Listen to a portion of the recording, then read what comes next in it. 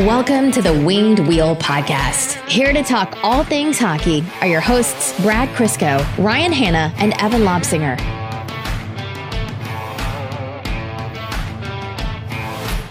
New favorite nickname for a prospect was given to me by Rowan, and it's for Cole Perfetti. He just casually referred to him as Goal Spaghetti, and I have not been able to shake that out of my head the entire time. So I can't tell if I really, really, really want Detroit to draft him now or not at all, because that will be a devastating way to think of Detroit's newest best prospect.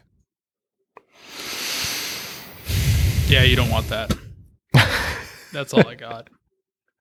Goal Spaghetti. I'm immediately. I was coming around on Cole Perfetti. It's over now. Just done. pull the floor out from beneath you, eh? No, yeah, I'd rather draft Sanderson now. Well, I mean, don't let that stop you from thinking there isn't something as ridiculous for Jake Sanderson. Honestly, when we were looking at our prospect profile calendar that you sent us not long before, my brain just wasn't working. I have a big, smooth brain lately, and it like truncated the name, and I saw Jake Sanders. I'm like, what the hell is Jake Sanders? And I think it's just because I did a fantasy football draft. I was like, Miles Sanders, Jake Sanders. I really don't understand. It took me probably 30 seconds to put that one together. it's not even Monday. Is it? Oh, it's Thursday. I genuinely don't know when we start recording what day of the week it is. Like, I actually have to like check the date on my laptop to know whether this is a weekend episode on a Sunday night or if this is a Wednesday/Thursday midweek episode. It all melts together. I just generally don't know what day it is. Yeah, Full stop. I was gonna say we'd be able to keep track of time just by Evan's rounds of golf, but I think you golf throughout the week and the weekend consistently. Yes, so it's very tough. Yeah, it's hard. You got a tough life, man. I know. I will somehow make it through, I think.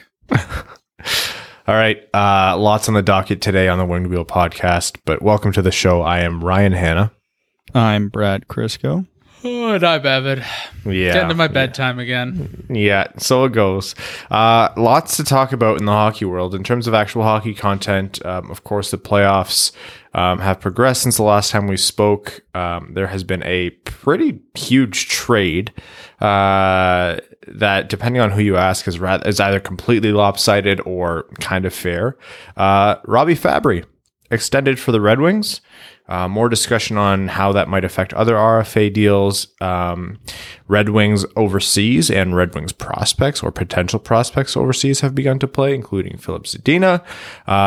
But first and foremost, what we are going to be talking about is literally just hours before we started recording, the NHL's decision to postpone games that were to be set for tonight, Thursday, August 27th, and then tomorrow, Friday as well, with a presumed resumption on Saturday. So if you guys remember not too long ago when we had the discussion just around the time the NHL started to get involved with the social justice movements and where everything kind of came to a head quickly with the protests around the world, really. We dedicated some time at the beginning of the show to that. And we like to acknowledge when things take a pretty stark departure from the typical hockey content. And not everyone tunes in and has just the, emotional or mental capacity to want to listen to that at that time. You might just not want to hear about it at all. I'm pretty exhausted all the time. And so if this is something that you want to tune out of, skip ahead, by all means, please do. Just a few minutes, 5-10 minutes. Hard to say as I speak how long we're going to talk about it, but just skip ahead until you start hearing hockey content. So that's your fair warning in case this isn't your cup of tea today. Totally understand. But for those of you who want to stick around, we will dive into it. So we were just chatting about this before we started recording. It kind of feels like everything happened fast, and I haven't been on Twitter a lot over the past, weeks. And I feel like I might have missed some steps here, but it looks like everything just kind of boiled over and came to a head quickly again. this started in the NBA, and it was in response to a few different incidents around the States. And I think it was the Milwaukee Bucks first. Yeah. Go ahead. So the timeline, roughly.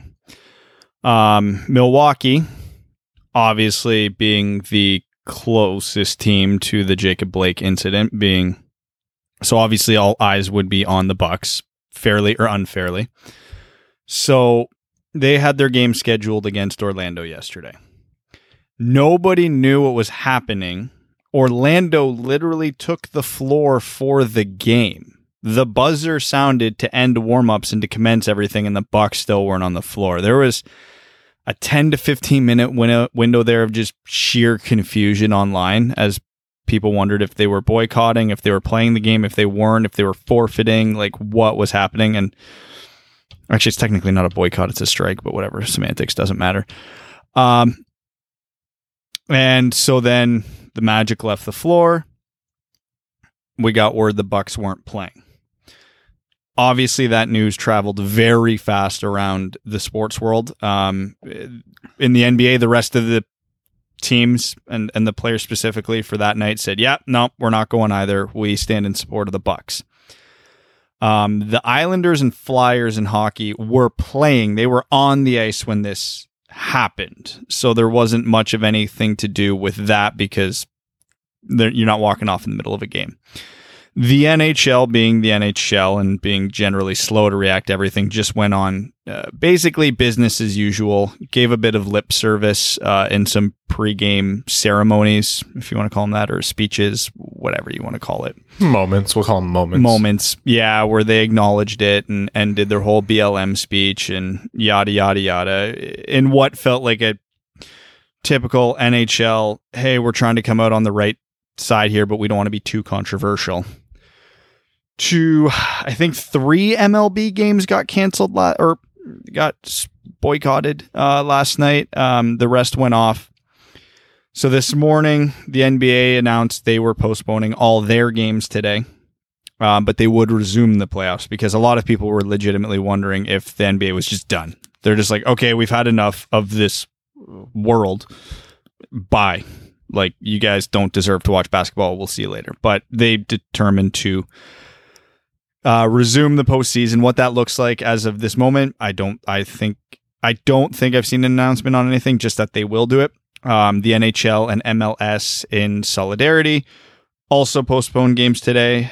Still don't have an announcement what's going on. It sounds like we probably are getting hockey back tomorrow, but again, Saturday. They said today and tomorrow they're postponing. Okay, Saturday. Yeah. Again, don't know what day it is. So then that's where we're at.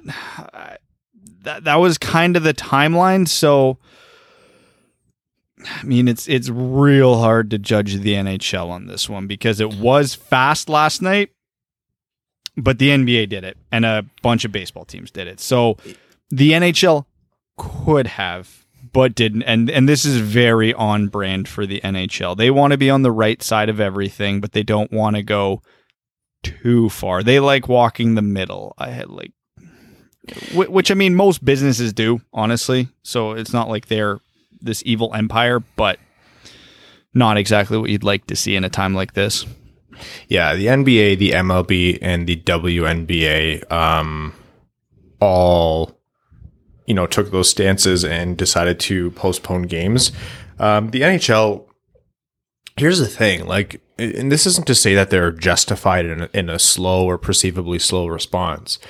I was blown away that they even got to the point where they had premier players Taves and Sagan saying recognizing the nuances of the movement that's happening and saying Black Lives Matter and understanding how the difficult concepts that were being put forward and challenging social norms and all of that. You don't get that from hockey players. You typically do not get that from professional hockey players and the NHL.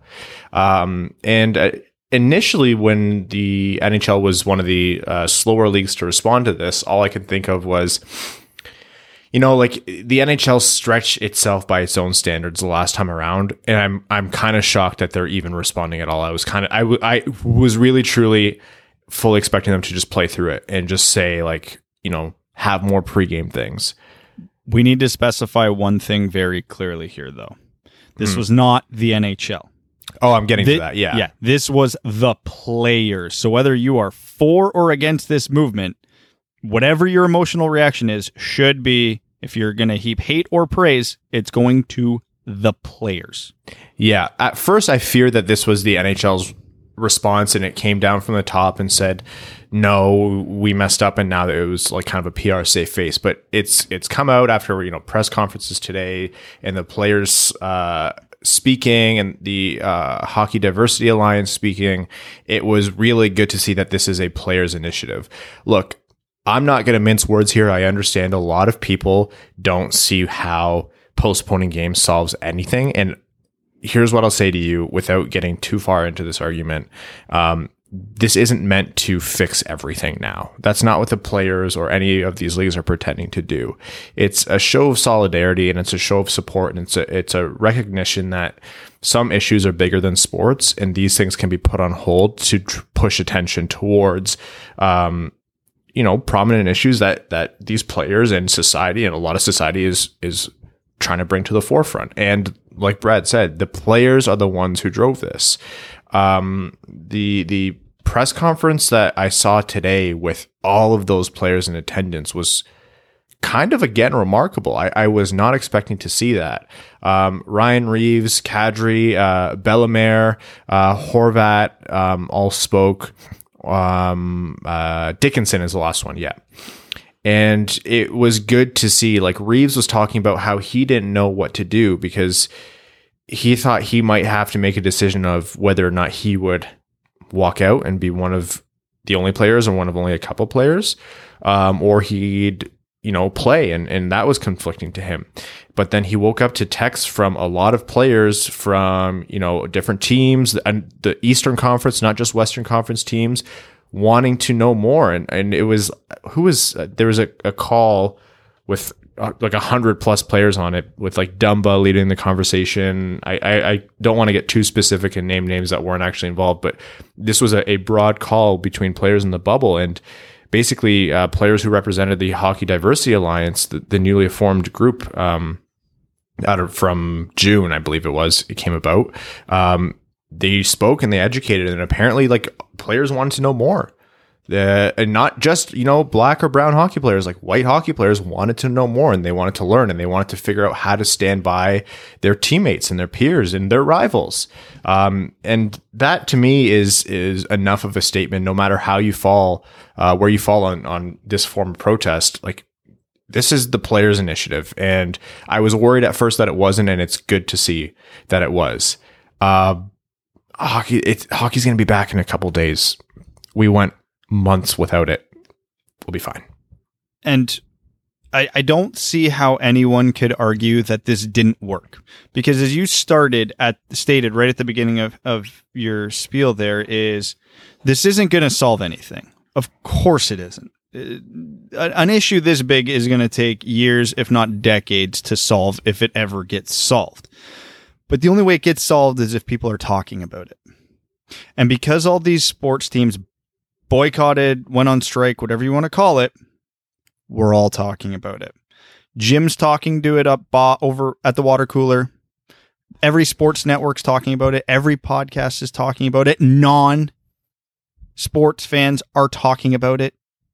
It's about raising awareness. There is, 99% of the population of North America now knows the name Jacob Blake. So the players' goal in all these leagues was to raise awareness. They have succeeded. Again, no matter what side of the argument you fall on, this worked, because all they wanted was to get the conversation going, and they have done it in a big way. And it's a continuation of a lot of what they brought forward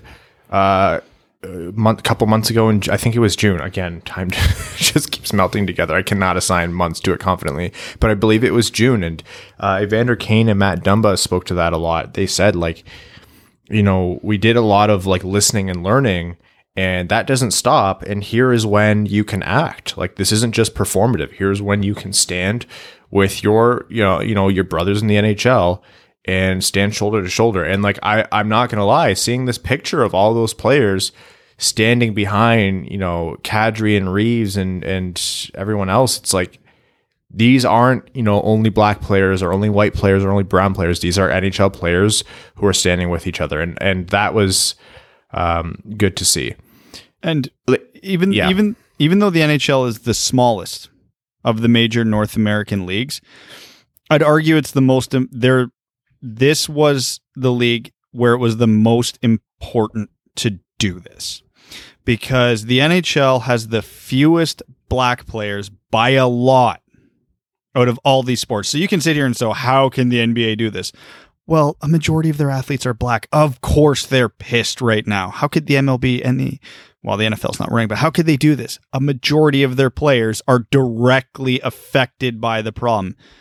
Anybody with a brain can see why they'd be mad. The NHL is predominantly white. And the issue right now isn't with black people, because they're the ones this is happening to. So unless the predominantly white leagues, which I think the MLS would fall under as well, unless they jump on board, nothing happens. It's irrelevant for the most part, right? So it's good to see the Bo Horvats and the Jason Dickinsons of the world jumping to the front of this, because we know Revo and Dumba and Bellemare and Kadri would be at the front of this, again, because they're directly affected. But it was so important to see the rest of the league, the Robin Leonards, the Tyler Sagans stepping up. Yeah. And like, I'm going to selfishly add my own perspective here. Like, I'm a person of color involved in the world of hockey, and I'm also a numb, jaded, calloused asshole. So those two things led me to the point where, I was talking to friends about this, and I was like, I don't think the NHL is going to sit out. And I had no emotional response to that. Like, I was just like, I don't think that this is the league that's going to do this. I think the NBA is going to do it. I think the MLB is going to do it. I think if the NFL was in full force right now, I think we might be looking at a couple NFL teams or the whole league, doing something. But I wasn't expecting the NHL to do it. And so, yeah, to further Brad's point, I think it's important for the NHL, based on everything that he just mentioned, to do this kind of thing. Is racism solved? God, no. No. Is even racism in hockey solved? No, not even close. Not even a little bit. But there's awareness. There's a conversation that is now ongoing, and it's brought to the forefront. And the players themselves, this is a player-run initiative, chose to utilize their platform to bring this up. It's going to be controversial. There's going to be people mad at, us, people who take a stronger stance, people who take a weaker stance. People are just going to be angry in all directions.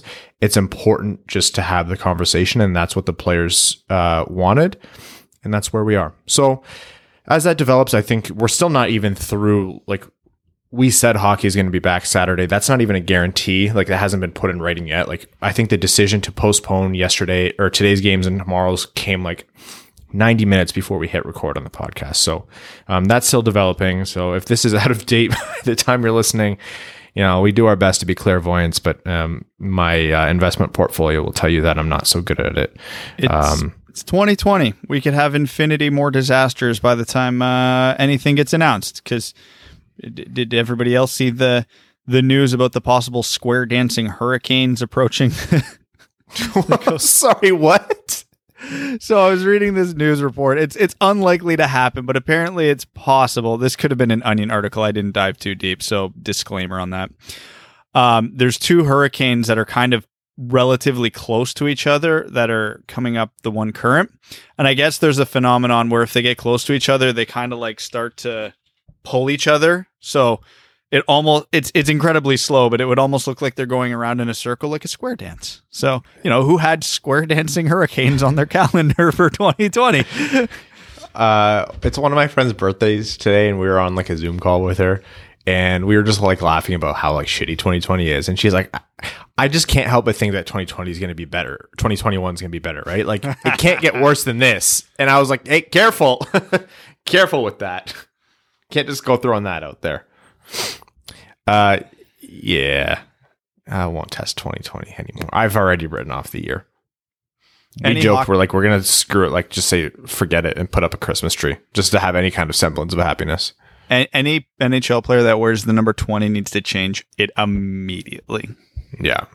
It's actually so bad that it's gotten Evan to drink during podcasts. And you don't usually do that, Evan. I have the past few. Have you actually? Yeah. Well, it's either Sunday night when I need it or Thursday night when I need it from work. What do you need it for? A Sunday night to sleep? No, just relaxing after 2 rounds of golf. There it is. It was like a tough Sunday, huh? Yeah. All right. Back. Yeah. Well, don't tell us about your extracurriculars, Evan. We don't need to know that. That's Patreon exclusive. Yeah. Before that gets too spicy. Okay. Hockey. What do we want to start with? The trade or the signing? You guys decide. Signing. We're the Red Wings podcast. All right, we're going to start with Red Wings specific news then, and that is going to start out with the first bit of happiness for Red Wings fans in a long time, and B, the first bit of anything impactful Red Wings roster-wise in a long time. And that is Robby Fabbri signed a 2-year extension for an average of $2.95 million a year. So that is an RFA. He was up as an RFA, and he just signed that 2-year extension for sub $3 million cap hit. I'm going to put it out there. Thrilled. Oh, how could you dislike this contract? Is Robby Fabbri going to score at a near 50 to 60 point pace every year? No, of course not. His career shows that he's usually a half a point per game player, except when directly coming back from massive knee surgeries. Is he a line driver? No. But he's cheap. He comes in at roughly, the 3/4 of a Darren Helm with about triple the production. Yeah. I will take that 10 out of 10 times. He is capable of filling in on a top line, can absolutely thrive on a second line, was thriving on a second line despite not having a second line center. And again, in a season, his first full season after major surgery. And the big benefit is, because I know I saw a bit of this floating around on Twitter, and it was my first thought initially when it's like, oh, less than $3 million. That's nice, but the Red Wings have infinity cap space, so does it really matter? And it's only 2 years. Well, yeah, it matters, because if they want to take on bad contracts, they need that cap space. They can't just sign Robby Fabbri for $4 million, Mantha for $8 million, Bertuzzi for $6 million, call it a day, and then all of a sudden the Canucks come up, hey, we'll give you a first round pick for Louis if you take Louis Eriksson, and the Red Wings go, shit, we can't fit him now. So huge. The one thing I didn't actually bother to check in on, I think we were talking about it over Messenger, but we never established. Is he for sure still an RFA at the end of this deal?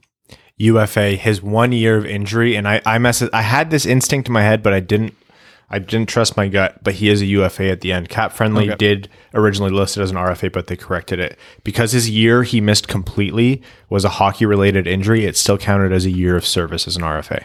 Okay, so it's a prove it deal for Fabbri, because that next contract is very likely to be the biggest contract he'll ever get in his career, whether that's from Detroit or not. He's got 2 years to cash out because he'll be 26 at the time.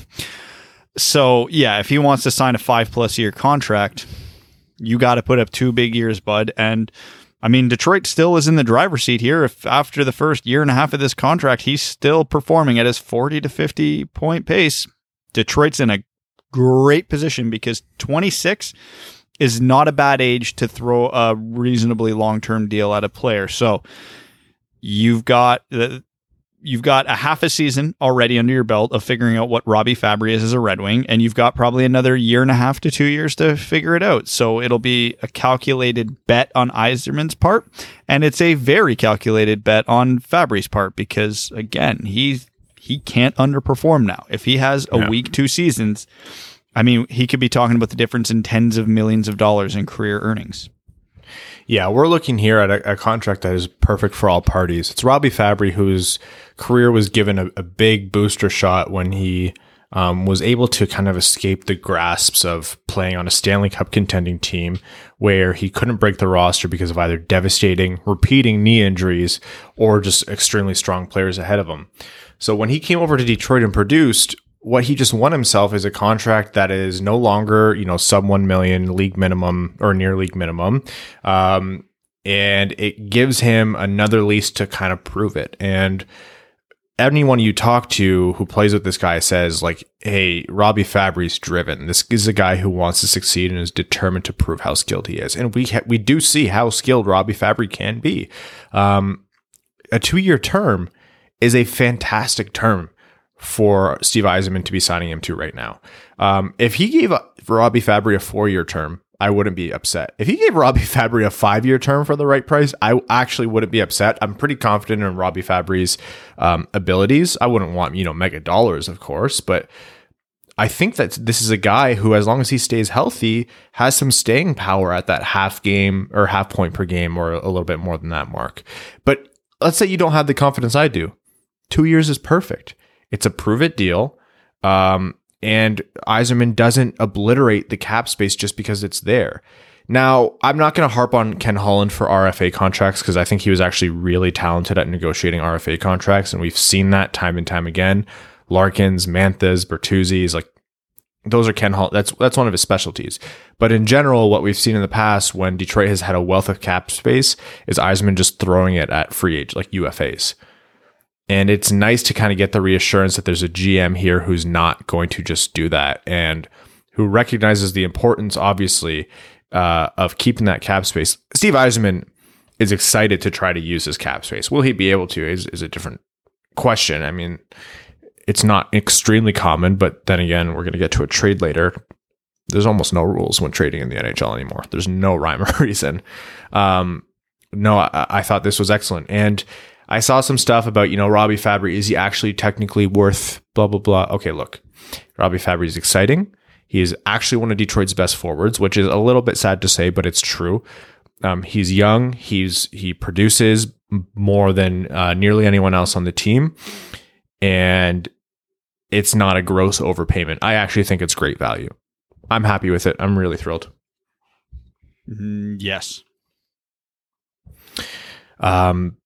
The thing that comes next is, so he's a UFA at the end of it, and that's fine by me. I mean, if he has 2 huge years, then he'll get paid. But Yzerman, which we've seen in Tampa Bay where guys sign and you're like, how are you signing for so cheap, is really good at negotiating UFA deals for his strong players. But how does this affect, or how does this inform your opinion of how the Mantha and Bertuzzi contracts are going to go? Well, it's a good sign because if Yzerman's able to keep the cap hits consistently low like he did with Fabbri, it'll be a big win. I think this helps with Bertuzzi because I know it's going way back and it really doesn't matter anymore, but it's at least somewhat noteworthy that Bertuzzi and Fabbri played together in Guelph when they were in the OHL, and Fabbri was the driver of that team. Like Bertuzzi was like number 2 or 3 on the pecking order of that team. So who knows where Fabbri would be right now had he not blown out his knee. Because at that point in their career, everybody was certain Fabbri was going to be light years ahead of Bertuzzi. So, I mean, it's good on Bertuzzi, and it's unfortunate for Fabbri that everything progressed the way it did. But this is something, Fabbri is at least somewhat of a comparable for Bertuzzi because they points per game, et cetera, track record, relatively short NHL career to this point. There are some comparables there. Obviously, Bertuzzi, a bit more of a certainty, more familiarity with the team. But this gives me hope that I don't think Bertuzzi's contract's going to go too far north of $5 million, honestly, for a supporting player, because he's a supporting player. Fabbri's a supporting player. The only difference between the two is certainty with Bertuzzi. You have a bit more of it. I'm not even going to call it certainty. We'll call it comfort level. Mantha, it's so different. I have this does nothing to sway me about what I think is going to happen with the Mantha contract, because that one's likely going to be very long term, and that one's going to be likely close to over double, if not triple, what Fabbri just signed for. So that's an entirely different stratosphere. Two things. First, I always like to try to figure out when Evan's researching something related to what we're talking about based on his expressions. Like he'll start like leaning forward and squinting. I'm like, oh yeah, he's definitely looking up stats right now.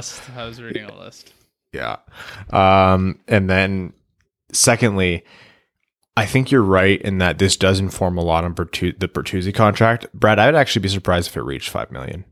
Yeah, I really hope it doesn't. I mean, if you talk to depends what segment of the fan base you talk to, but there is a Bertuzzi for captain segment of the fan base, which like, hey, you know what? There's no captain right now, so by all means, toot whatever horn you want. But yeah, there's a lot of people who are either really high or see some fear of the Justin Abdelkader scenario in Bertuzzi. For the record, we don't think that that's what's going to happen with Bertuzzi's career trajectory. I think Bertuzzi will go shorter term, maybe not 2 years. Before the flat cap came about, I would have said Mantha definitely long term. And now I just don't know. I think Mantha might take another short term deal to try to bet on himself once the money starts flowing back into hockey and the cap starts rising again. So here's the difference, though. If Mantha's taking a short term deal, it's a 1 year deal.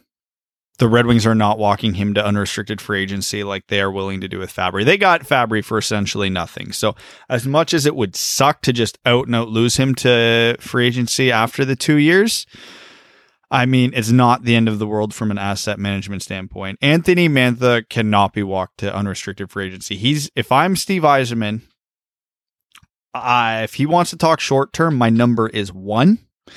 And if he doesn't want to talk short term, I'm not starting with anything shorter than a 5. So I'm going to go. What do you offer him if it's a 1 year deal?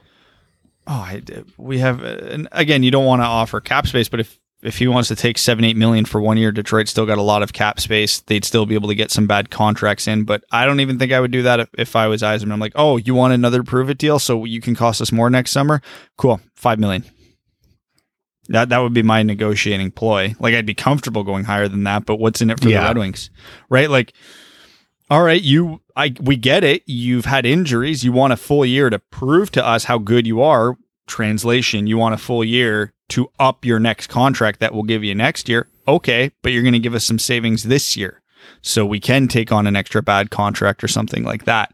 Now, if Mantha wants to go 5, 6, 7, 8 years, okay, then you're bumping up that cap hit by $2-3 million comfortably. So, I mean, if I'm Yzerman at this point, I'm betting you're not getting Mantha cheaper than you will this summer, because if he does have another big year, that is not going to decrease his contract. We're in the middle of a pandemic. We're in a league where everybody's panicking because of the essential flat cap. You're not getting him cheaper than you will right now. Do not risk it. I say do not risk it. Like the big risk here would be Mantha pops off for 90 points this year, which isn't a bad thing, but then you got to pay him as a 90-point scorer. So I'd rather pay him as a 50, 60-point scorer right now, ideally. And I'd rather pay him as a 50, 60-point scorer long term, because then if he doesn't progress and he keeps getting injured, okay, fair value. But if he does find some consistent health and he keeps producing the way he's produced, great. You've got a 70, 80-point player on a bargain. Yeah, my thing with Mantha is I always find myself saying, like, I cannot wait till this guy has a healthy year because I just want to see what he can do. But you look at his skill set, you look at his body of work, you look at his underlying numbers. When this guy is on the ice healthy and is on a streak, we all have said at some point Mantha might be the most skilled player on this team. More so than Larkin, more so than anyone else. If we're just talking talent, I'll still make that argument. I'll never not make that argument. You look at his underlying numbers, like I looked at his on-ice impact, like through Mike and McCurdy's Hockey Viz. The guy's a force. The guy is a force. He drives offense to the point where like he actually contributes to team defense. Like when he's on the ice, the puck is in the offensive zone. And he has shot impact. He has offensive, he's not. I don't think there's a risk of this guy, if he can stay healthy, being an absolute terror to play against. I don't see him as being unlikely to score 40 goals in a full season. I don't see him as being, having no chance at 90 points ever. Like, no, I think his ceiling is up there. And I think it's really high. So I agree with you. If Yzerman can sign him long term, there's a good chance he gets him at a great bargain.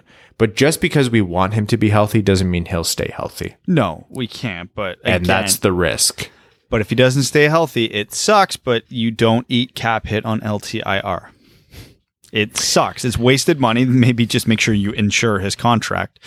But I mean, I don't get super worked up about injury history because you have ways around that. And the thing with Mantha, and you kind of alluded to it. So obviously Mantha doesn't have Larkin's insane intangibles where he's the most competitive person in the league. Like Larkin's a freak when it comes to that. And it's hard to compare anybody to him. But if we ignore that and we just look at them as players, their tools, their skill set and all that, does Anthony Mantha have a weakness? He's a great skater, best shot on the team. He's got incredible hands, an absolute force on the cycle, positive defensive impacts, good playmaker. He has everything you want in an NHL player. Everything.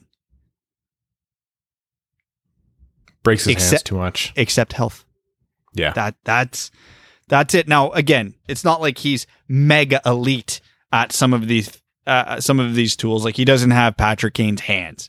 He doesn't have, Steven Stamkos' shot. Yeah, but he's in the upper tier of all these tools. Yeah. And you put that all in a 6'5" player? No, if you like it, you put a ring on it. Remember when Toronto was trying to trade Phaneuf for Mantha? Oh, did you see that one Montreal reporter who proposed Victor Mete and Max Domi for Mantha? Oh, you get paid to write, and that's your opinion? Have you watched a Red Wings game? Look, Mantha has torched Montreal. I know you've seen what he can do. If you think that deal is even remotely fair, if you are Montreal trying to get Anthony Mantha, your offer better start with Nick Suzuki. I actually tweeted around the time when all these Mantha things started to come up again. Mantha is to Montreal as like Demko is to Detroit.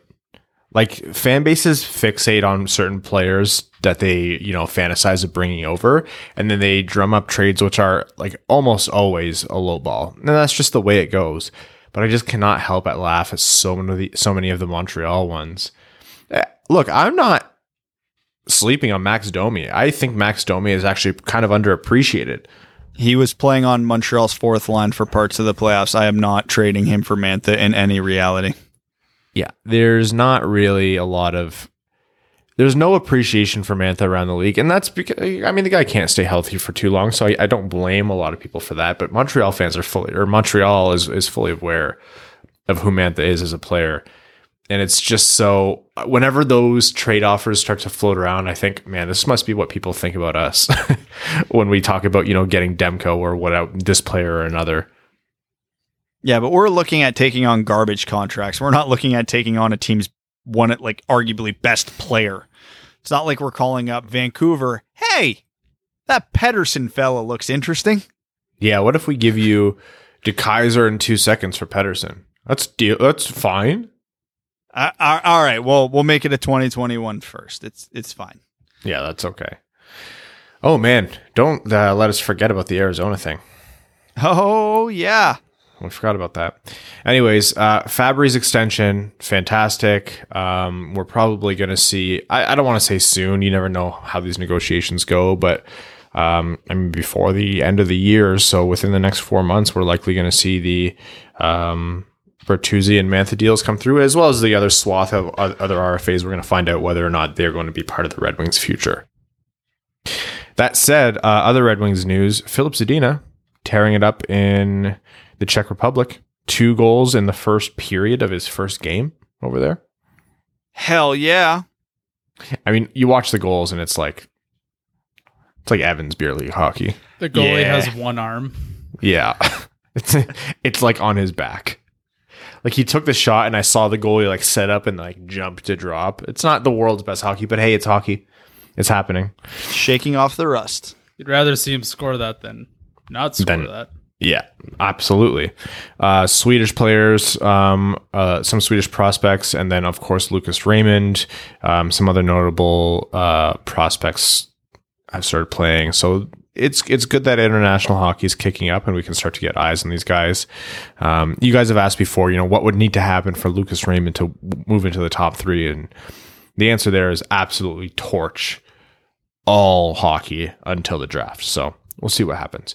But it was nice. The Fabbri news and the Zadina double goal, the Zadina 2-goal game came on the same day. So it was nice to have a little bit of Red Wings positivity. It was nice to have Red Wings news, but it was nice to have Red Wings positivity. So much appreciative from both, or all three, from Zadina, Yzerman, and Fabbri. It was nice.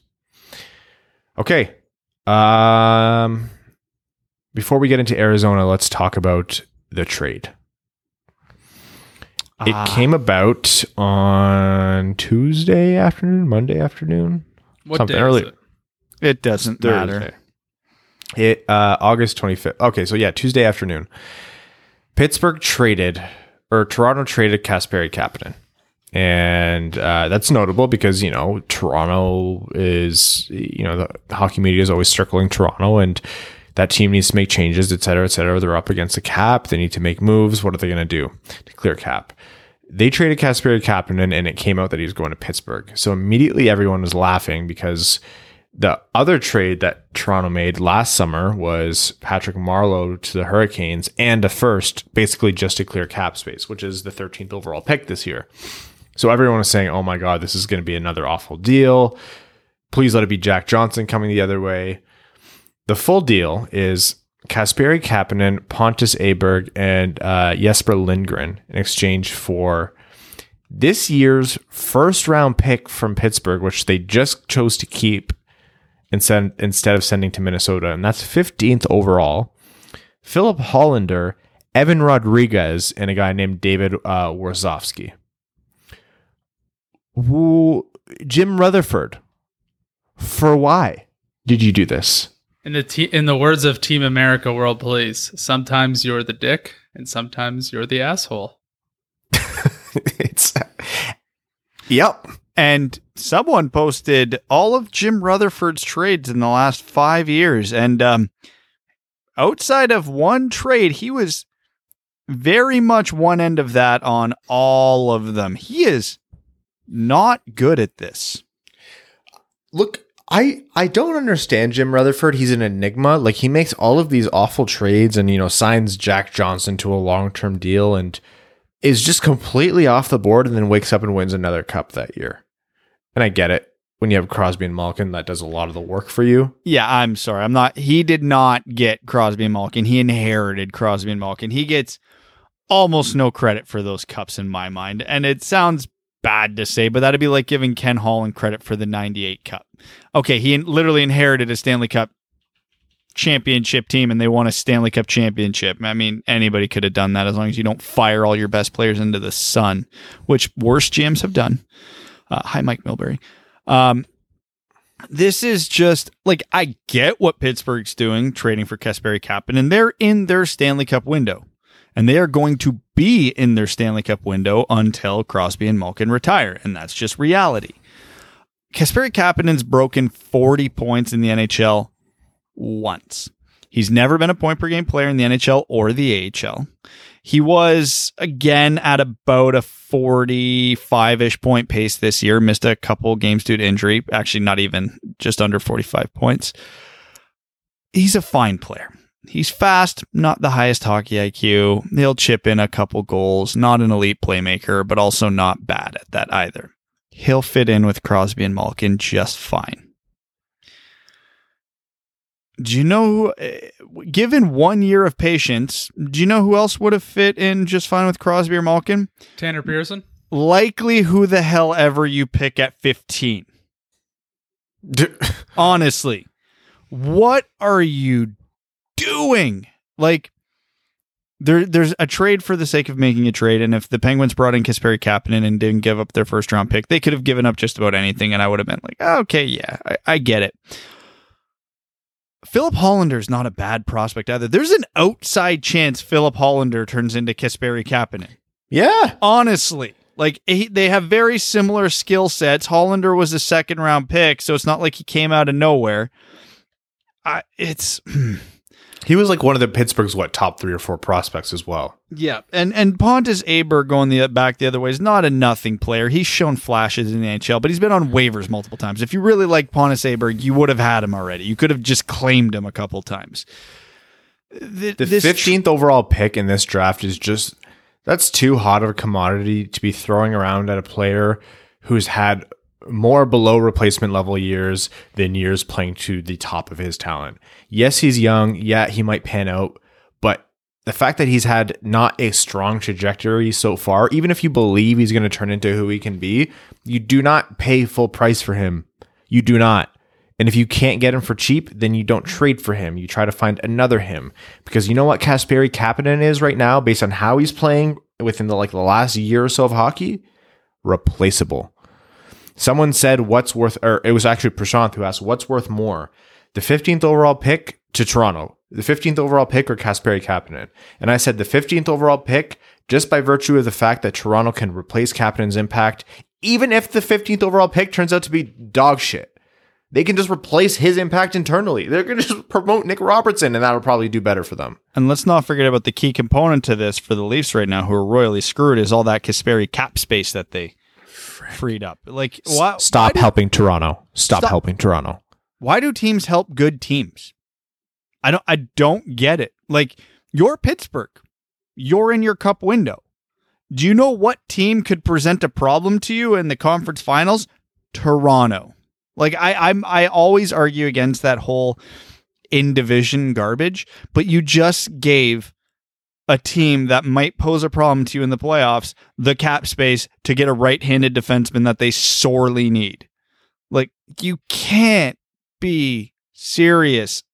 Value in this trade aside, as catastrophically one-sided as it was, it doesn't even make sense from a competitive standpoint. You could have got players like Kasperi Kapanen for a lot cheaper. 15th overall. Now you don't have your first round pick this year or next year. Again, I'm not betting Pittsburgh falls off a cliff next year. There's no arguing Kapanen makes them better in the short term. So they're going to be a top 10 team in the league next year. So I don't think they're super heartbroken about that. But if people thought that the wheels came off on the bus in Detroit aggressively and rapidly, the decline of the Pittsburgh Penguins when Crosby and Malkin retire is going to be written about and talked about for the next 100 years. And this is the organization that can't survive not moving without having an absolute top-of-the-line superstar. This franchise is in for a world of trouble. They better win the next 3 Stanley Cups. What is it? They keep mortgaging futures, have drafted in the first round once or twice in the last however many years, blah, blah, blah. Once all their superstars retire, they're going to suck and feel the pain of all their past transgressions. Yeah, it's essentially the Detroit Red Wings formula, just without... Oh, no, they have bad contracts, too. They have some anchor contracts. Jack Johnson's not... Brandon Tanev. Yep. So, yeah, they had a first-round pick last year. And then before that, it was 2014 when they took Kasperi Kapanen. Oh, my God. Jim Rutherford, you absolute wild child. Thank you for existing. Thank you for bringing light into my life. I appreciate you. I applaud you. I envy you. You have 3 Stanley Cups. I don't pity you. And Pittsburgh, yeah, like Brad said, you hang on to these years now. And look, if let's say Detroit didn't have the cups that they did, if you ask any team who had fewer cups than Pittsburgh has, especially since, the turn of the millennium, any team would kill to be in this situation because that means they'd have 3 cups. But still, the next however many years, that's what we're living right now as Red Wings fans. It's not going to be nice. It's not going to be nice. I still can't get over the value of this deal for Pittsburgh. What are they thinking? He's a 40-point scorer. Could you imagine if instead of today, us talking about Fabbri's contract extension, we're talking about we had the 15th overall pick because we just traded Fabbri to Pittsburgh. We'd be doing backflips for a month for a guy who, in a points per game pace, was essentially Kasperi Kapanen this year, if not a bit better. Like, also, it's staggering. Despite being older, like recognizing that, Evan Rodriguez makes less money and had a better impact than Kasperi Kapanen did last year. And can play center. What's Rodriguez's contract situation? He's got one more year at $2 million. Oh, Jesus. Yeah, that's great value. Yep. Stop. He's my age. Like he's 20 or he's oh my God, I'm old. Oh God. He'll be Shut up. Quarter life crisis coming in. No, he's young. He's still 27, so like the guy's still working in his prime, and he can play center. Like he can play where you wanted Kasperi Kapanen to play. I hate that I can't just sit here and dump on Pittsburgh because I'm also upset that they helped Toronto. Why do teams I hate trade with each other? It makes me sad no matter what happens. What have we been saying? There are going to be so many teams absolutely boned by this flat cap that Detroit is going to have so many opportunities to squeeze good assets out of them. Toronto wasn't the only one, but the fact that Toronto turned around and not only got cap space, but better assets than they offloaded just makes you think, well, shit, I have no hope for anything now because there's no rhyme or reason. This is an absolute circus. This is why, look, the biggest takeaway I have, if you're a new GM or you're a budding GM or you want to be a GM or you're a GM who listens to this podcast, one of many, of course, here's the single biggest takeaway. And I think both of you have said this before. The only thing you have to do to be successful is call the bad GMs and call them constantly. And that's it. Eventually they'll mess up.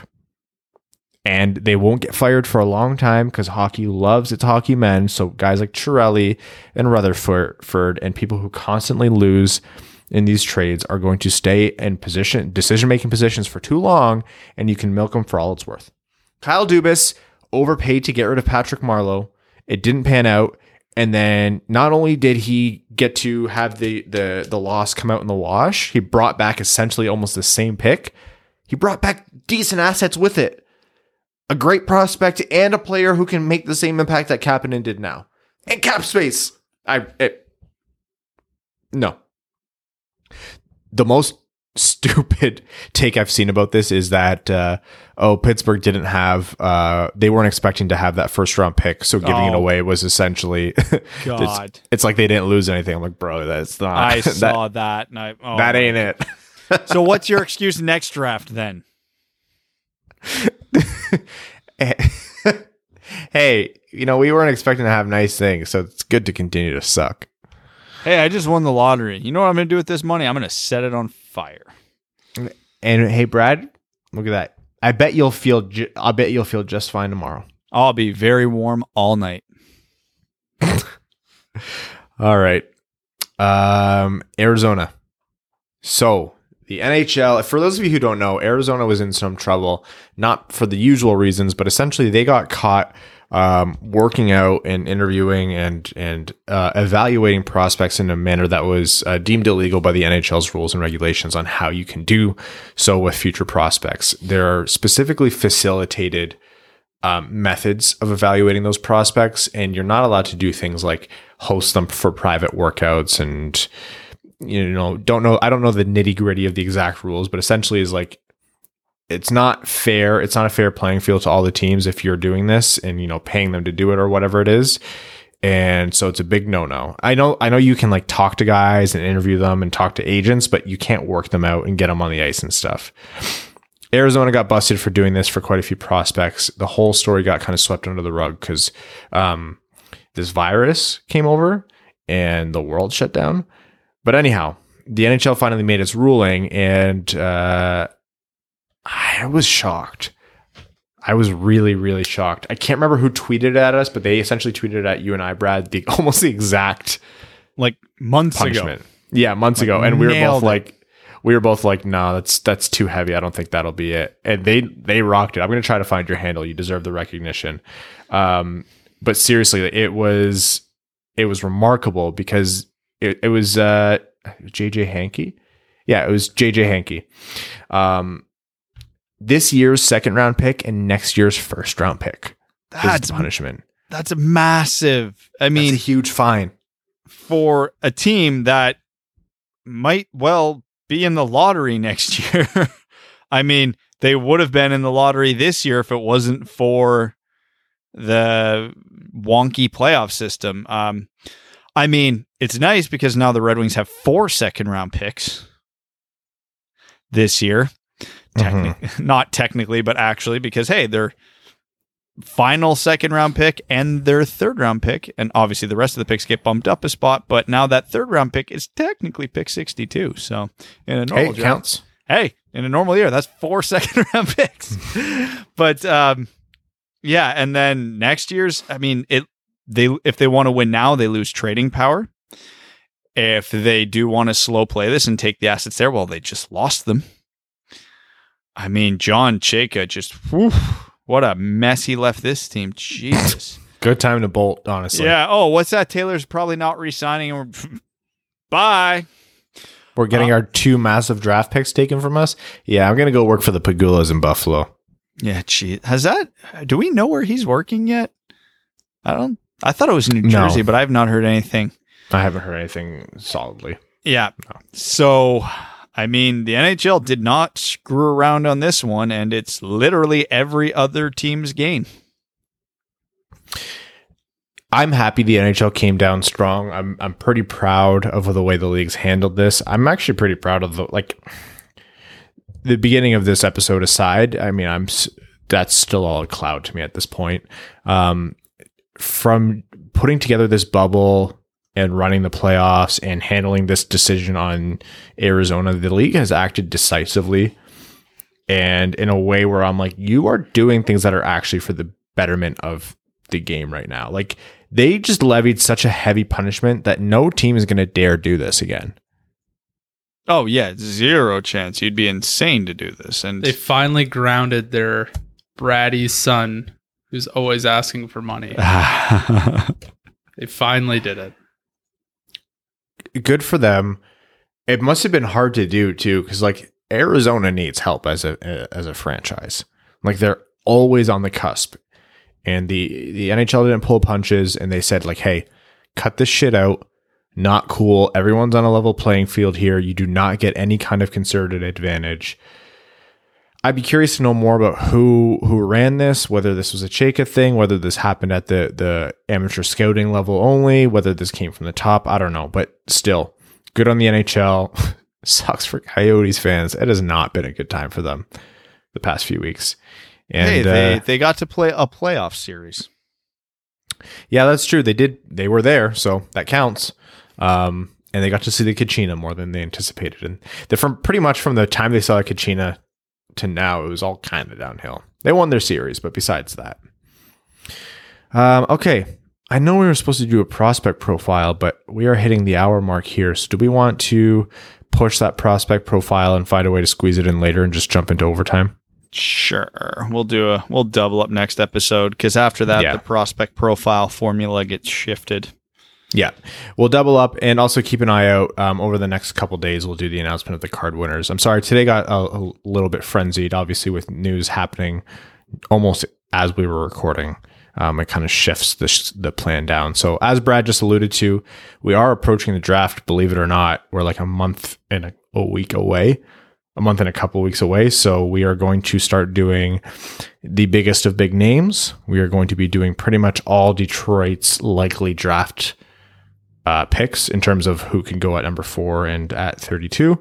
And that's going to be the heavy stuff. You're going to see a lot more deep dives in the weed stuff on that. So look forward to that, especially over the course of September and early October. And we're excited to get into it. But for now, overtime, which on this midweek episode of the Winged Wheel podcast is Patreon exclusive. So our way of saying thank you for supporting the show. You guys are the reason why we can continue to have this show, especially during quarantine and no Red Wings hockey for a while.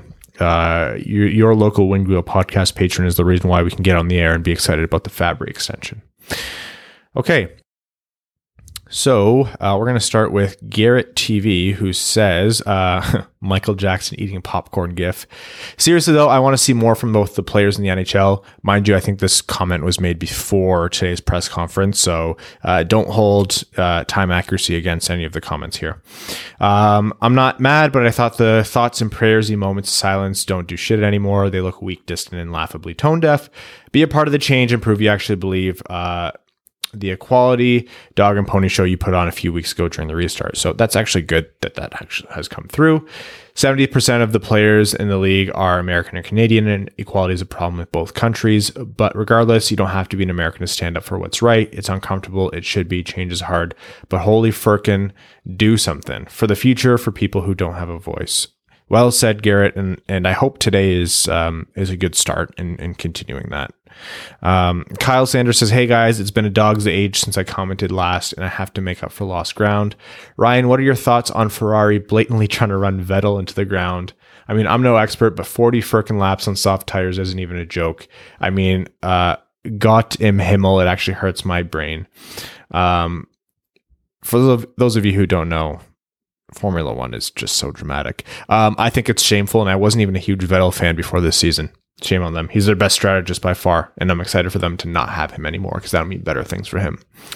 Moving on to other things, you frequently talk about how teams like the Islanders are bringing back the dead puck era styles of play, and you make reference to the fact that the 90s Devils created it and bungled everything so bad that they had to change the rules to fix it. As an individual who's born in 01, I'm legally allowed to drink now. This has no bearing on anything. I just want you to feel old. Can you give a brief explanation on how, one, what the Devils did to change play? 2, how it was so effective, and 3, why should eating ass be legalized? And 4, how did the league change the rules to end the era? Sorry for the long comment. Love you all, and Brad is okay, I guess. I mean, where to start? Okay, so the Devils. So the Devils were the first team to employ essentially the neutral zone trap, which means they didn't really send any forecheckers in. And if they did, it was only one, and it was very light, so they had a easy out. So basically, when a team was breaking out, they had to try and skate through all 5 Devils to get to the net. Needless to say, doesn't work in the NHL. You get stopped. So the Devils played severe low-event hockey. And when you're playing low-event hockey, it means you're not getting scoring chances against. And when you have a goalie of Martin Brodeur's caliber and Ken Danico and Scott Niedermayer on the blue line, you're going to do it very effectively, and you're going to have a ton of games where the opponents only score 0, 1, or 2 goals. And because at this time, not many teams, almost no teams other than the Devils were employing this strategy, it meant that the Devils would clog them and prevent them from getting chances, but the Devils themselves would still get chances. So, and they won a lot.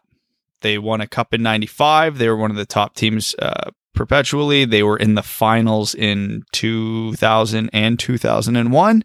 They won the cup again in 03. It worked. Low event, high defense hockey works. I'm not going to argue that. It's the worst kind of hockey to watch because it's meant to be low event. And when I say low event, it means low shots. And when you get low shots, it means low scoring chances. It's kind of what Blashill was trying to do with the Red Wings, just unsuccessfully because they didn't have the talent to execute it properly. That's what happened. So the NHL had to start calling more penalties after the lockout. They had to change the rules. They had to get rid of the 2-line pass because they needed to find ways to open the game up because people went, oh my God, the Devils are winning all the time. We should do that. So it ushered in the dead puck era. And then the NHL changed all these rules to benefit the offensive teams. So teams went, oh, scoring wins again. We'll do that. And then one team would go back to the defensive style and it would work. And then copycat teams start funneling it through. And this is where we're going again. There's a reason why, 2015, Jamie Benn won the Art Ross Trophy with 87 points. Yeah, that wasn't a good year. No, and it was because of this garbage. So I'm not going to argue that it works, but it's why I'm rooting against the Islanders because I hope it doesn't. I don't want it to work. I want offense and skill to win out. I don't want systems and defense to win out. I want entertainment. I want Colorado. I want Tampa Bay. I want these teams built around speed and skill to win, because those are the teams I want the rest of the NHL to copy. And I'm going to put out a little bit of a devil's advocate argument here, in that I don't find it boring to watch the Islanders right now. I'm actually having a lot of fun, but I know Brad doesn't think that. I've watched, like, no hockey to me is boring. It's like obviously hyperbole and over exaggeration. Like, I still watch them, but when you compare I forget what night it was. I watched the Islanders and the Avs on the same night, and it felt like I was watching two different sports. Honestly. Yeah. Caltroit Red Flames says Fabbri returns with the same awesome picture of the otter in the water raising his hand, looking kind of surprised at good news, which is a perfect encapsulation of us. Carl Y says, hi guys, I have only one real question and one general Kara comment. You already know what's coming. One, who would you pick to be the 8 additional players if they extend the roster to be 31 players? As in, like, from Grand Rapids? I mean, it's a catch-22 because those other 8 players aren't going to be playing, so I'd rather have the Joe Velenos of the world staying in Grand Rapids and playing. But let's assume there's no AHL this year, so you have to just pick 8 players because they don't have to play anywhere else. So who wasn't on the team this year? Veleno, Rasmussen, Hirose, Seider are probably the givens. Yep. Svechnikov. Chase Pearson. McIsaac.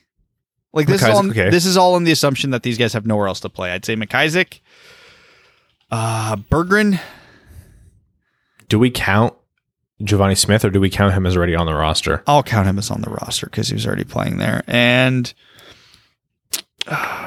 Suomisto? Yeah, why Rasmussen? not? Yeah, he said Rasmussen. I'm sure I forgot someone important, but you guys get it.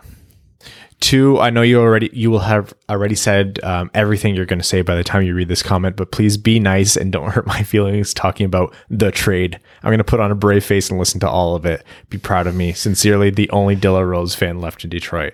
Well, you'll be happy to know that we didn't make fun of you even once today. This next comment is from Will I Punch Logan Couture Again? And I forgot about that. God, so many things have happened. And stories that definitely never happened. And then the answer is just bet. Just your average Tej says, so a few questions here. I'll keep it sweet. Number 1, how does one get into F1 like I know nothing about it? Okay, Netflix, Drive to Survive, and then when you're done, on our Discord channel, we have an other sports channel. There's a lot of people who will bring you up to speed. But first, the Netflix series. 2, Golf Guy, what's your best score? Yeah, what's your best score? I think this year was a 76. So far, all right. over. It was a mini golf course. I once shot 81 on the front 9. And last one's not a question, but a statement for Brad. I saw a Bills fan while visiting my parents. They looked dead in the eyes, and I immediately thought, so is Brad. Must be a Bills thing. Stay fresh cheese bags. Oh, it is. Oh, it really, really is. The second funniest name of today's episode is 2020 Sucks Sweaty Balls.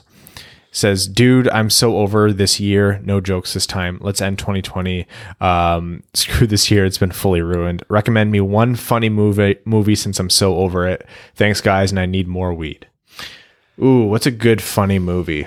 There's lots to choose from. I'm trying to think of one that's not like super recommended. I love The Other Guys. This Is the End. This Is the End was good. That movie was fantastic. Kings of Summer. Watch Kings of Summer. I thought Kings of Summer was hysterical. I haven't seen that one. Zach and Miri Make a Porno. Also quality. Denny OD says, hello, I have 2 things I want to vent about. 1, America sucks right now and we don't deserve to have nice things. I actually didn't watch hockey last night after the Bucks boycotted their game. It just felt dirty. I wish they would have canceled those games last night just to show some sort of pulse, but alas, the NHL does what the NHL does. 2, I found myself rooting for the Islanders this playoffs. Despite them being boring, I just realized why. The Islanders are exactly the team that Detroiters love to root for. Hardworking, gritty, no superstar. Yes, Barzal can become one. And overall, just a blue-collar type team. I think literally blue collars, the Islanders. Is it blue or are they orange? Who cares? It's why we like the Glendennings of the world and our fascination with the grind line. The bad boy Pistons and going to work Pistons also fit this build. I guess it's weird. It's a weird Detroit psyche that's been instilled in our minds since the early auto industry days. I think he has a great point, and I think that's why a lot of people kind of clung on to Glendenning so much, because they wanted him to be a part of that, even though to be that player specifically and only that player, you need to be part of a bigger system that fits that league's play style, which is maybe why Glendenning has been dragged through the mud. Although Glendenning still is a great impact player. Like, I love rooting for Glendenning. But just, we don't have what the grind line was. And I don't know if we can in this era. Anyways, he says, enjoy Canada and remember Black Lives Matter. Evan Pardo says, should there be a lottery for Arizona's forfeited draft picks? And why will the Wings lose if that does take place? I loved how every Red Wings fan was like, oh yeah, free picks, let's put them in a lottery. Why don't we just put them in a lottery? Maybe the Stanley Cup team should get them. No, I'm happy with no lottery because, like Brad said, moves us up. We'll pick 6 in that lottery as well. Yeah, somehow. It'll somehow bump down our original picks. Don Mitchell says, what do you guys think of the Fabbri contract? Mentioned it. Who will they sign next? My guess is Mantha. I hope so. With so many forwards, can't we trade Mantha to Montreal for their best 2C and Max Domi? Think we can get their first round pick too? What do you all think of Arizona's punishment? Playoffs, huh? Wait, you probably discussed all this stuff already. Oops, sorry for using my quarantine boredom on trolling my spotlight time. I've been rummaging through Cap Friendly a lot lately, and after hearing about that, the picks that Arizona has to forfeit, I noticed how fricked they are with their cap space as well as draft picks. According to Cap Friendly, they'll have 1.1 mil in cap space for next season, along with not having a pick until the late 4th. Very big yikes. Is there a world where Detroit trades some of their middle, like second to middle round picks in exchange for assets from Arizona? What assets does Arizona have that we would want? I mean, they gave up all their reasonable prospects that they would trade for Taylor Hall. I don't think they're giving up Barrett Hayton anytime soon. A lot of guys on their roster are tied down to contracts I wouldn't touch, so they won't move Christian Dvorak. Yeah, I don't see it. You get Jacob Chikrin back? Oh God, could you imagine? He's on his contract's funny, 6 years at 4.6. Yeah, like I would say Chikrin back in a heartbeat, but I mean back like we had him in the first place. But I don't see. Do you take Antti Ranta or Darcy Kemper? I mean, I would take Antti Ranta in a heartbeat. I mean, yeah, but I don't. I would be afraid of what they would cost. Sorry, I meant Darcy Kemper. Either or, they're both great. Yeah, I don't know. I think the fact that they don't have their draft picks makes it almost like they would have to overpay. But you never know. They have a new GM, or they don't really have a new GM. Weird. Arizona's weird. Moving on. Lastly, what monetary value do you put on first round picks? Like, how much does a contract need to be worth to include a first round pick? Also, instead of moving bad contracts around and weighing teams down that way, what are your thoughts on trading cap space outright with the flat cap for the foreseeable future? I really like the idea of teams like Detroit trading a set amount of cap space away for a specific amount of years. It allows teams like Detroit to play with prospects with ELCs and not bring in players like Lucic or Eriksson to take up a roster spot. Thanks as always. Cheers, Don. I think that second point is a good way to quiet the no hard cap crowd, because it would allow teams who really had the money but were really struggling with the cap to acquire, like, to get that space. And it would give teams like Detroit, like, it's much easier to put a dollar value on a first round pick if it's like, hey, $4 million gets you a first. Here's $4 million of cap space, but you have to give us a first. I don't know. I like it. Yeah, but assigning monetary value to it, like, it's hard. It's relative to the team that is trading it, right? Because not every million of cap space is worth the same to some teams, right? Like St. Louis, for example, right now, they want to keep Pietrangelo. Like every $100,000 right now to them is like life and death. Whereas a team like Toronto, even though they're up against a cap, they have all their key players on contract for next year. So they're not screwed if they don't get any. They just have to, the bottom of their lineup will suffer a little bit. So not all cap space is created equal. Okay. Michael Barry says, hi guys, hope all is well. 3 things. 1, how weird was the Logan Couture story? Like, you call the cops if someone punches you, right? Yeah. The story read from the beginning like it wasn't true, but regardless. Weird day for Couture. 2, who is in a worse position from a franchise perspective, Arizona or the Panthers? Bobrovsky contract and healthy scratch Michael Mathewson are signed for 6 more years, but Arizona is going to be without picks for the next 2 drafts and will lose Taylor Hall. Oh, definitely Arizona. Oh, 100%. When you have a Huberdeau and a Barkov and, even Ekblad, even though he hasn't really panned out to what he was supposed to be, and Bobrovsky on any given year can turn it on. Like, I would much rather be in the Panthers position. And 3, also, how would you feel about the Red Wings getting Phil Kessel? Sounds like Arizona isn't happy with him, although I don't know what we could get back. I'm not keen on taking on the Kessel contract unless there was a return for it, but I don't know if they'd want to move Kessel for the sake of moving him. He also has a modified no move clause. Yeah, I'm not sure he's coming to Detroit. And why would you leave Arizona to come live in Detroit? And he's also viewed as an asset still. Teams would want him. So, which means Detroit's not getting like the type of asset we would need in a trade. Detroit's not trading for the now, they're trading for the future. Perhaps we could get Robbie Russo or Vili Sariarvi from them. They look like young budding prospects. Yeah. I don't think anyone was really too torn up about that. But again, Robbie Russo was another one of those guys who had a lot of big fans. He was great for Grand Rapids, right? So he had a moment in time where I thought he was going to be a power play quarterback, and then it was quickly extinguished. I remember he had a bomb from the point, but that was about it. You could say that about a few of our recent prospects. Sproul had a big heavy shot, never did really anything for Detroit. Third man in says, hey boys, just disappointed and frustrated as many are. The NHL can't get things right. Canceling games for even one day yesterday would have been a simple act of solidarity. And as I write this, 2 hours before puck drop with the Flyers Isles game, the NHL is still dragging their heels about tonight's game in the face of Evander Kane, and the Hockey Diversity Alliance is called to cancel tonight's games. I know some people say sports and politics don't mix, but when you understand why the NHL is predominantly white and college and professional basketball and football are predominantly black, politics are already there. Update, they finally did it an hour before puck drop. Too slow, but it's a start. Joseph Fournier says, hey there, fellas. Lots to say, so I'll keep my points brief. First, imagine how a young girl feels while watching the playoffs and hearing that she'd be a distraction to the players. Firk Mike Milbury, replace him with Sarah Siv. Yeah, like I said before, there's a reason we call our segment about being angry at idiots or dumb things a Mike Milbury minute, and it's not a celebration of him. Second, all the bars in the Upper West Side carry that shitty peanut butter whiskey, and we couldn't give that shit away if it came with a censored avoid at all costs.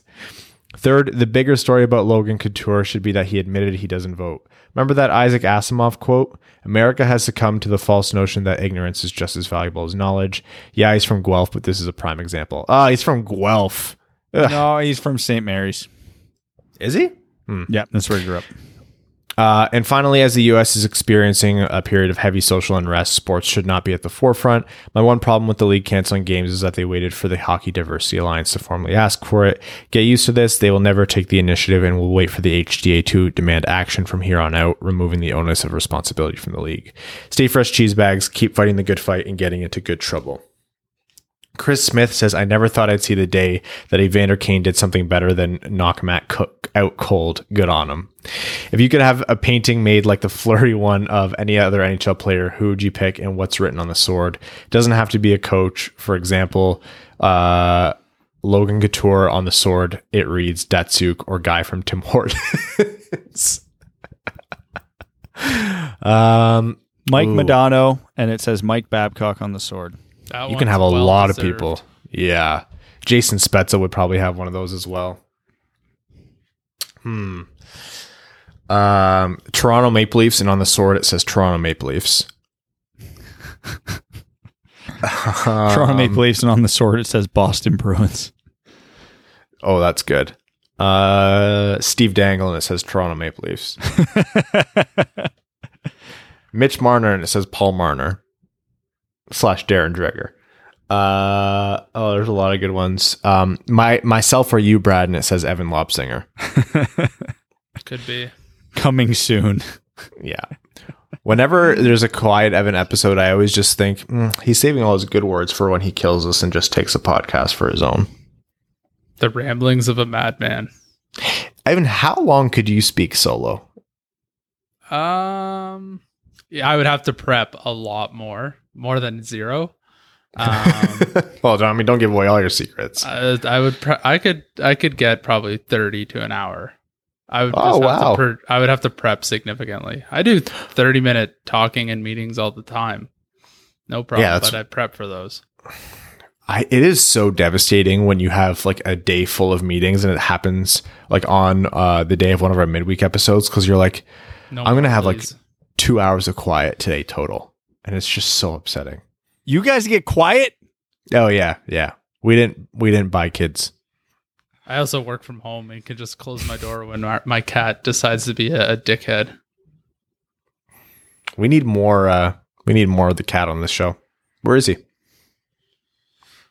He's not allowed in here when we're recording, because as soon as he hears me talk, he just comes in and goes ham, like just screams. He does it on my work calls all the time.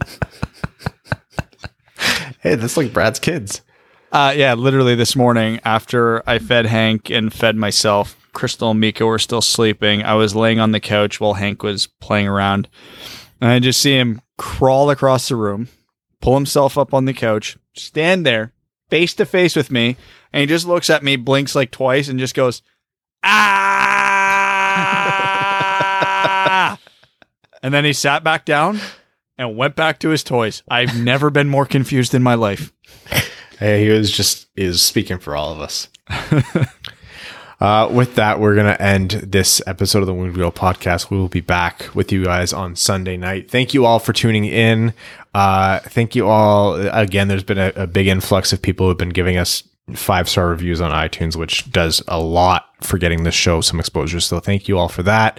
Our patrons, our name level sponsors, the septic tank of that bitch, Carol Baskins, Arjun Shanker, Greach, Jeremiah Dobo, Jake Kiefer, 2020 Sucks, what was it? Sweaty Balls, Brad Smith, Andrew Bohen, Scott Martin, Jacob Turner, Matt McKay, Brandon M, Matthew M. Rice, Luke Johnson, Kaylin Wood, Hassam Al-Qassem, Charlie Elkins, Hana Lee, Obi-Wan Kenobi, Trevor Pevavar, Alex Ott, Ashley Van Konik, Chris Frank, Connor Leighton, Matthew Keeler, Simon Anderson, Antonio Gracias, John Evans, Quaz, and Stan Olsen. Thank you all so much.